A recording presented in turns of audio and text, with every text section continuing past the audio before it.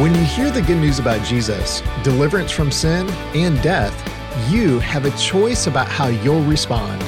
Trent Griffith illustrates this with a football analogy. In the same way, there is no completed passes without a thrower and a receiver. You and I must receive. We are responsible for what we do with what we hear. Every time, not just when you were in vacation Bible school and the first time you heard the gospel and you received it and then you graduate on to other things. Every time you hear the word of God spoken, you are responsible for what you do with it. Be careful how you hear. Welcome to Resonate with Trent Griffith, Senior Pastor of Gospel City Church in Granger, Indiana. I'm Aaron Paulus. Have you ever gone to an audiologist? You know, that's a doctor who's specially trained to help you with your hearing. If you have constant ringing in your ears, you might need to see an audiologist. If your family or your roommate complains because you always have the TV up too loud, you might need to go to an audiologist. If you have balance issues or you're dizzy all the time, it might be an inner ear problem, and an audiologist could help. Well, today and next week on Resonate, Pastor Trent is going to help us go to a spiritual audiologist of sorts. Here's Pastor Trent to explain. Hey, good morning, everybody. Let me invite you to open your Bibles to Luke chapter 8 as we march through verse by verse the book of Luke. And today we're going to see one of the most familiar stories in the Bible. As a matter of fact, it's repeated 3 different times. It's repeated in the Gospel of Mark, it's in the Gospel of Matthew, and the Gospel of Luke. We're going to see it here. And we're all trying to answer the question that Jesus asked his disciples, "Who do you say I am?"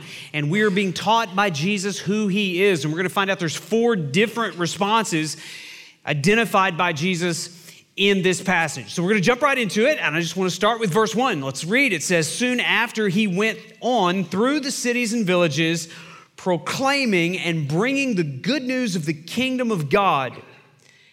So Jesus is scattering the good news all through this region. And then notice what he says. It just tacked on a little phrase there at the end of verse 1. And the 12 were with him. It doesn't tell us they were particularly doing anything. It doesn't tell us anything complimentary about them. They were just hanging out with Jesus. We don't really know much about those dudes. But then Luke tells us about some amazing women that were accompanying Jesus. Beginning in verse 2, he says, "And also some women who were healed of evil spirits and infirmities." And he names them. How would you like to get your name listed in the Bible because you were so transformed by the gospel of Jesus? He lists Mary, not the mother of Jesus, but another Mary. Mary called Magdalene. She was called Magdalene because she was from the city of Magdala, which you can still go to today. We were there just a few months ago. Mary was from Magdala. And notice what it says about her. "From whom 7 demons had gone out." Now, I don't know about you. I am glad I wasn't introduced to Mary before Jesus cast those demons out. I'm telling you, Mary got an upgrade when she met Jesus. And it doesn't tell us anything about Mary before she met Christ. All of that was wiped away. Her identity was completely transformed. Jesus was so gracious to her, and she responded in such faith that she was healed of that demonic oppression, and her name made the Bible. Then it tells us about a second woman in verse 3, Joanna, the wife of Chuza. So this is Mrs. Chuza, Joanna. Notice what her job was. She was a professional woman, strong woman. She was Herod's household manager. How many of you have an undesirable boss? No, we won't do that in church, okay? I don't know what kind of boss you had. Your boss is an upgrade over Joanna's boss, okay? Herod was a crazy man, okay? And she worked in Herod's household. She had such influence.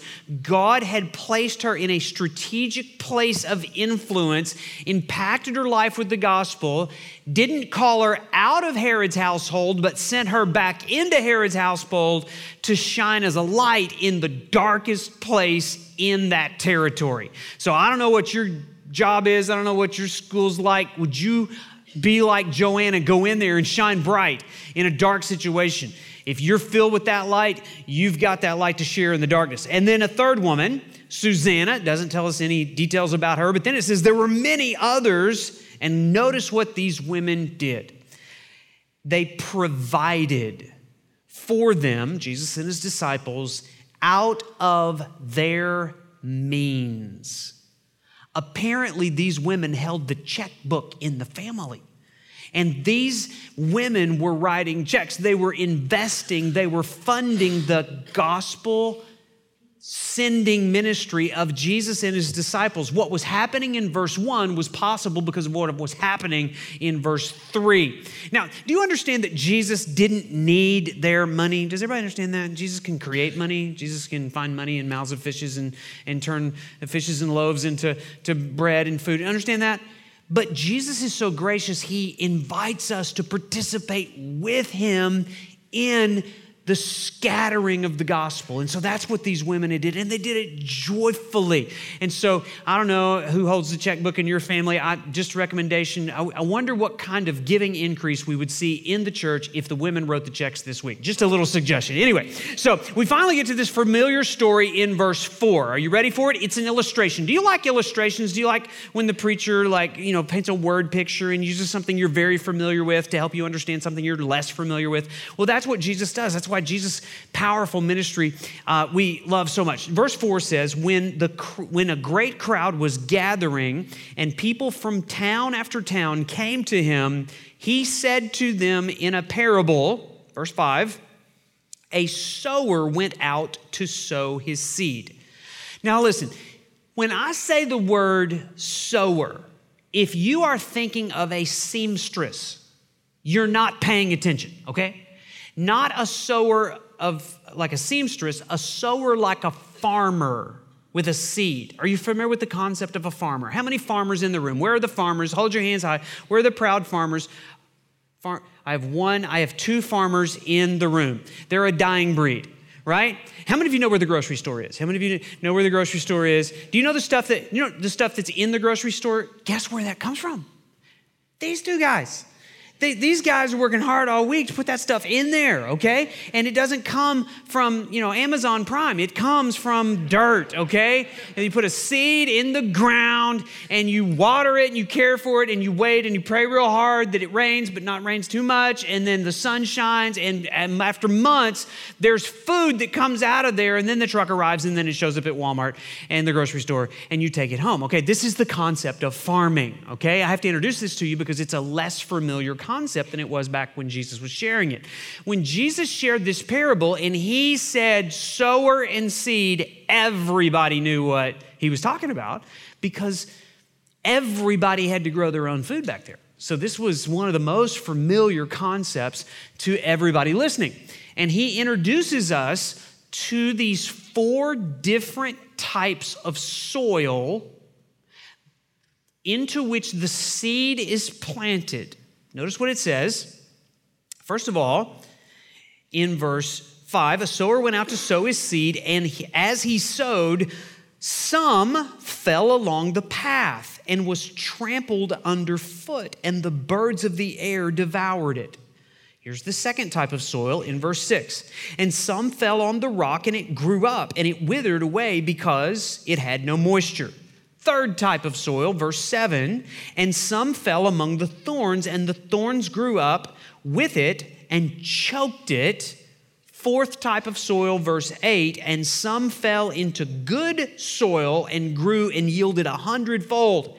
As he said these things, he called out. He raised his voice, and notice what he says. He who has ears to hear, let him hear. That phrase is repeated 8 different times in the New Testament. He who has ears to hear, let him hear. Now, just a little check here this morning. Let's do a little physical here. Everybody check to see if you have ears. Everybody check. Everybody do that. Turn to your neighbor, help them check. All right. Okay. So you got it? How many of you have ears? Lift your hand if you have ears. Everybody have ears? All right. Now, do you know what Jesus is saying? He is saying, not everyone who has ears hears. The spiritual truth that Jesus is teaching in this parable. And he is calling out to that great multitude of people, do you hear what I'm saying? And in this room right now, Jesus is saying the same thing to us. If you have ears, be careful how you hear. There is a message in this parable that is the most essential truth you could ever hear. And even people are hearing the sound waves go in their eardrum and producing sound that creates thoughts in their brain. Not everybody hears what is being said. So we have to be careful how we hear. Now, he's using a word picture. He's using an illustration. So we have to make the parallel. It's a parable that makes a parallel, draws something familiar to something unfamiliar. So there's 3 questions that we have to answer to unlock the secrets of the parable. Because when Jesus spoke this, the disciples, remember those knuckleheads, they're like, I'm not quite sure what he's talking about. So that's what he says here in verse 9. When his disciples asked him what this parable meant, he said, to you it has been given to know the secrets of the kingdom of God. But to others they are in parables, so that seeing they may not see, and hearing they may not understand. So Jesus wants you to hear, he wants you to see, and he wants you to understand. And all you have to do to see, hear, and understand is unlock the secret of what he is saying. Okay? So in order to do that, we have to answer 3 questions. Here's the first question. What is the seed? Remember, the sower has seed. He's throwing the seed. Don't you wish he would tell us what the seed is? Man, we could sit around. You know those people that like produce these really strange books like Bible codes and like these hidden messages in the Bible, and they're like every 3rd letter it creates another word and stuff like that. Listen, the Bible doesn't work like that. Everything that you need to know has been revealed for us if you'll just read it. So read verse 11. Maybe we could figure out just what the seed is.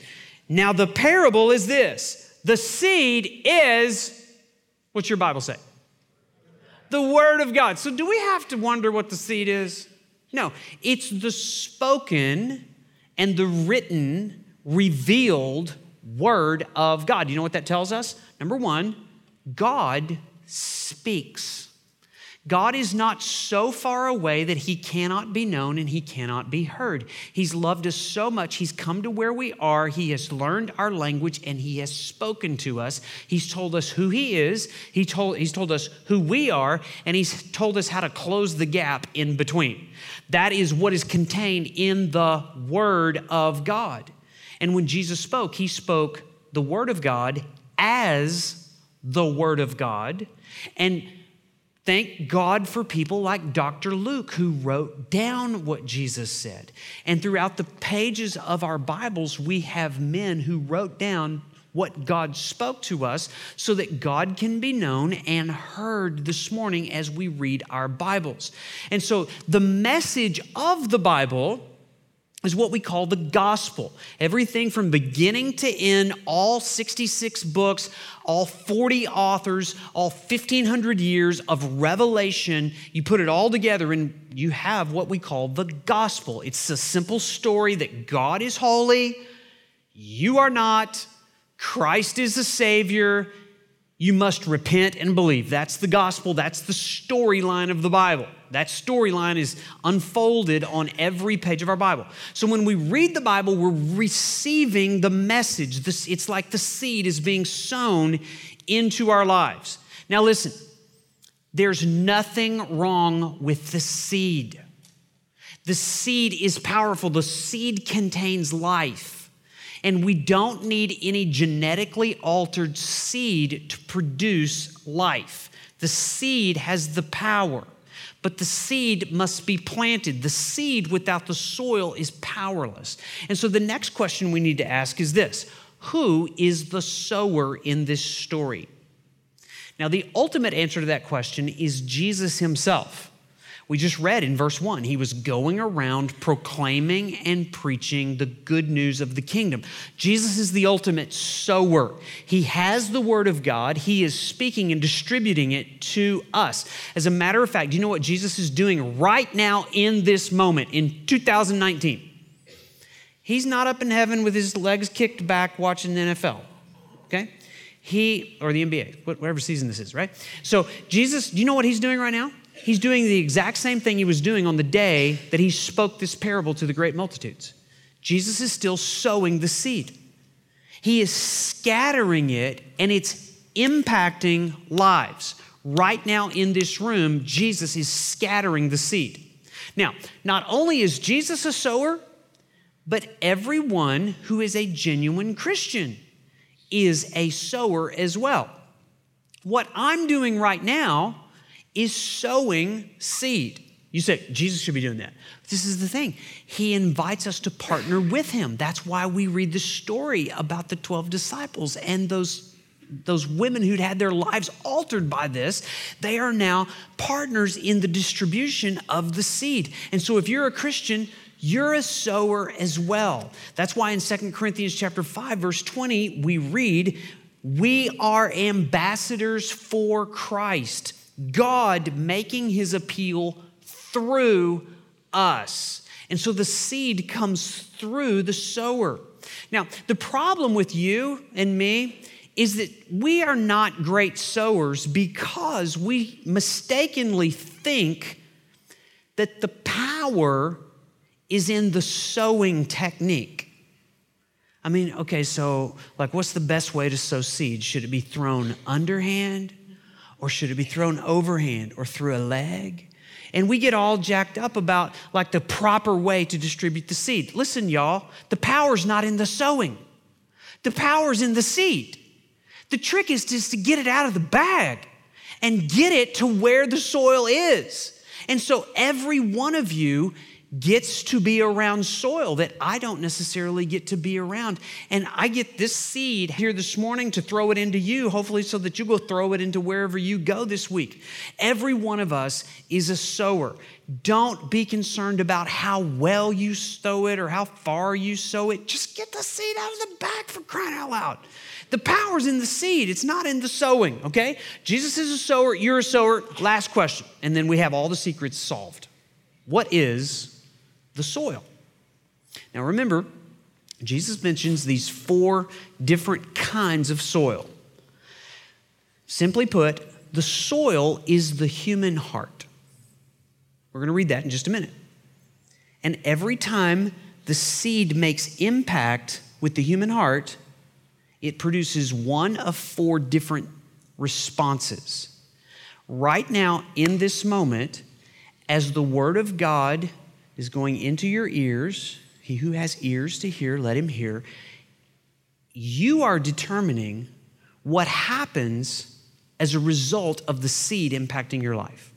And it all depends on what you do with the seed. Your heart is one of 4 different types of soil, and all 4 types are in this room right now.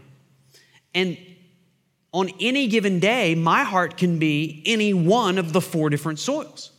And yours can too. Maybe there was a season in your life when your soil was fertile and tender and just, man, it was a place where God's word was just rich. It was producing a great crop. But maybe a decade later, you're a different kind of soil and you're hard and you're crusty and there's not life.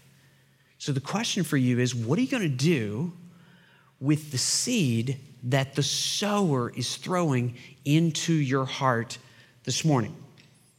Be careful how you hear. That is what he's telling us about the soil.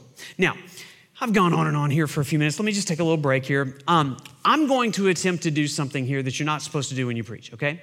I am going to illustrate an illustration. It's a high degree of difficulty in preaching. Few can pull it off. And I doubt that I will very well this morning here, but I'm going to give it a chance here, okay? And so this story, the whole thing's an illustration, right? I just told you what it all meant and everything. But let me see if I can illustrate it, because here's the reason why I need to do that. There's only 2 farmers in the room. You people don't even know what seed is or what it does or anything. So I'm going to use a different analogy that most of you in the room are more familiar with. All right. Okay. All right. Yeah, some of you, by the way, welcome to church. My name's Trent. I just pulled out of football and you woke up. It's like, whoa, I love the football. When's it coming back? I miss my football. Oh, please come back. All right, so a football. You know what a football is like? A football is like a seed, okay? Now, I'm going to put a picture on the screen here. Now, this is, again, a very risky illustration to do in church. I could wreck the whole church by throwing this picture up here right now, okay? So I want to introduce you to these two gentlemen. All right, how many of you know, don't say it out loud, but how many of you know who both of the men in that picture are? You know the name of both of the men. How many of you know the name of number 12? What's his name? Tom Brady, greatest quarterback in human history. I realize I just wrecked it. Some of you are never coming back to Gospel City because I just said that, okay? I mean, but the guy's got like 17 Super Bowls and he's like 65 years old. He's still playing, you know? Like, so what's the job of number 12? It's to throw the ball. Okay, so you don't know what a sower is, but you do know what a thrower is, and that's a thrower. All right? Now, how many of you know the name of number 11? A few of you do. Guess which one of those two men was the most valuable player in last year's Super Bowl? Not number 12. Number 11. His name is Julian Edelman. He's a little fella. Now, do you know that what the occupation of number 12 is the thrower? The occupation of number 11, Julian Edelman, is the receiver. Do you know that Tom Brady is nothing without Julian Edelman? Julian Edelman catches these lame passes that number 12 is throwing to him, scores touchdowns. It's amazing. He's always open. We don't understand the concept, but it takes, the reason I say all that is this. It takes a ball, a thrower, and a receiver to complete a pass. In the same way that it takes a seed, a sower, and soil to produce fruit. So, if we correctly understand that Jesus is throwing passes our way continually as he speaks, we open our Bible and we're the soil, we're the receiver.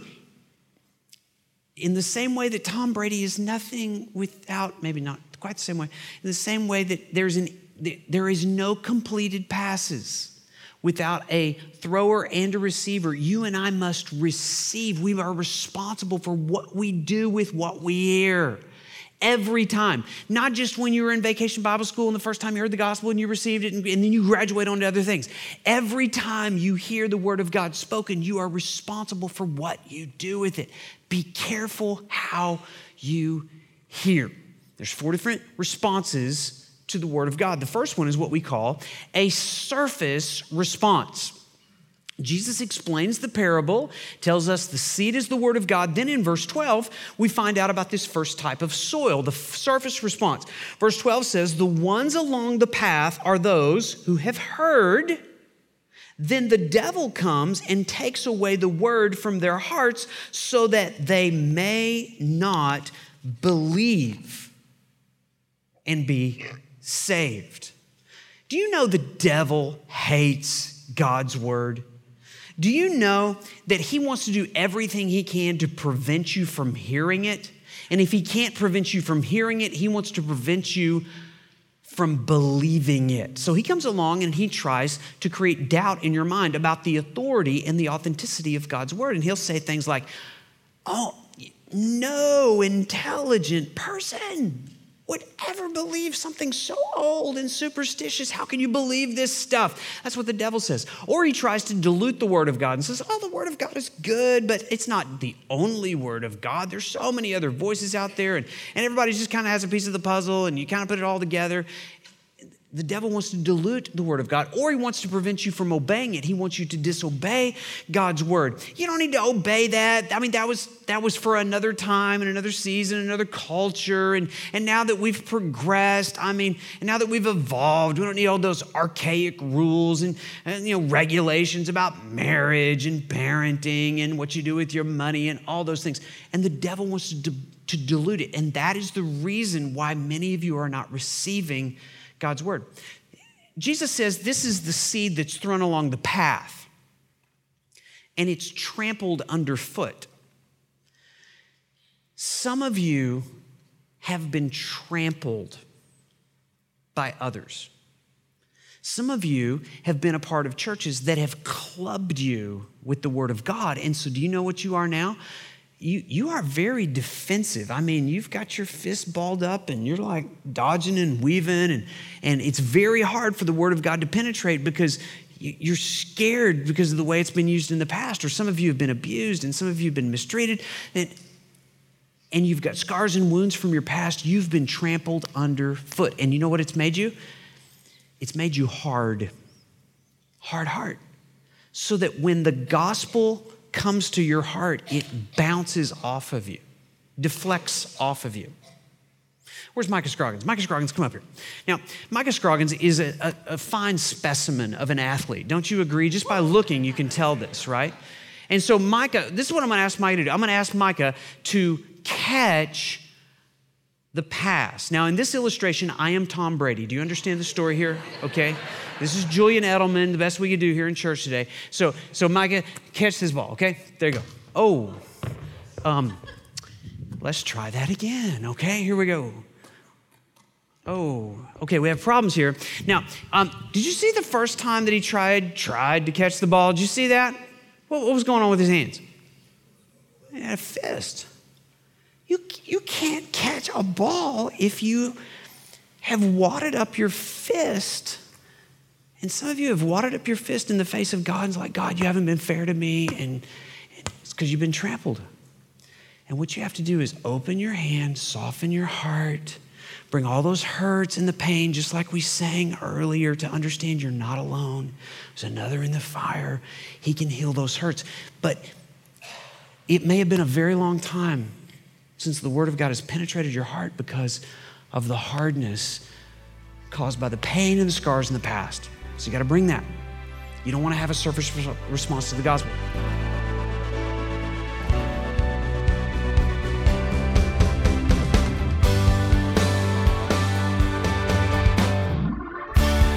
Trent Griffith has been taking us to our spiritual audiologist to check on our heart hearing. We'll hear the conclusion of this message next week on Resonate. Well, here's a reminder. You can always listen to past Resonate episodes by going to mygospelcity.org/resonate.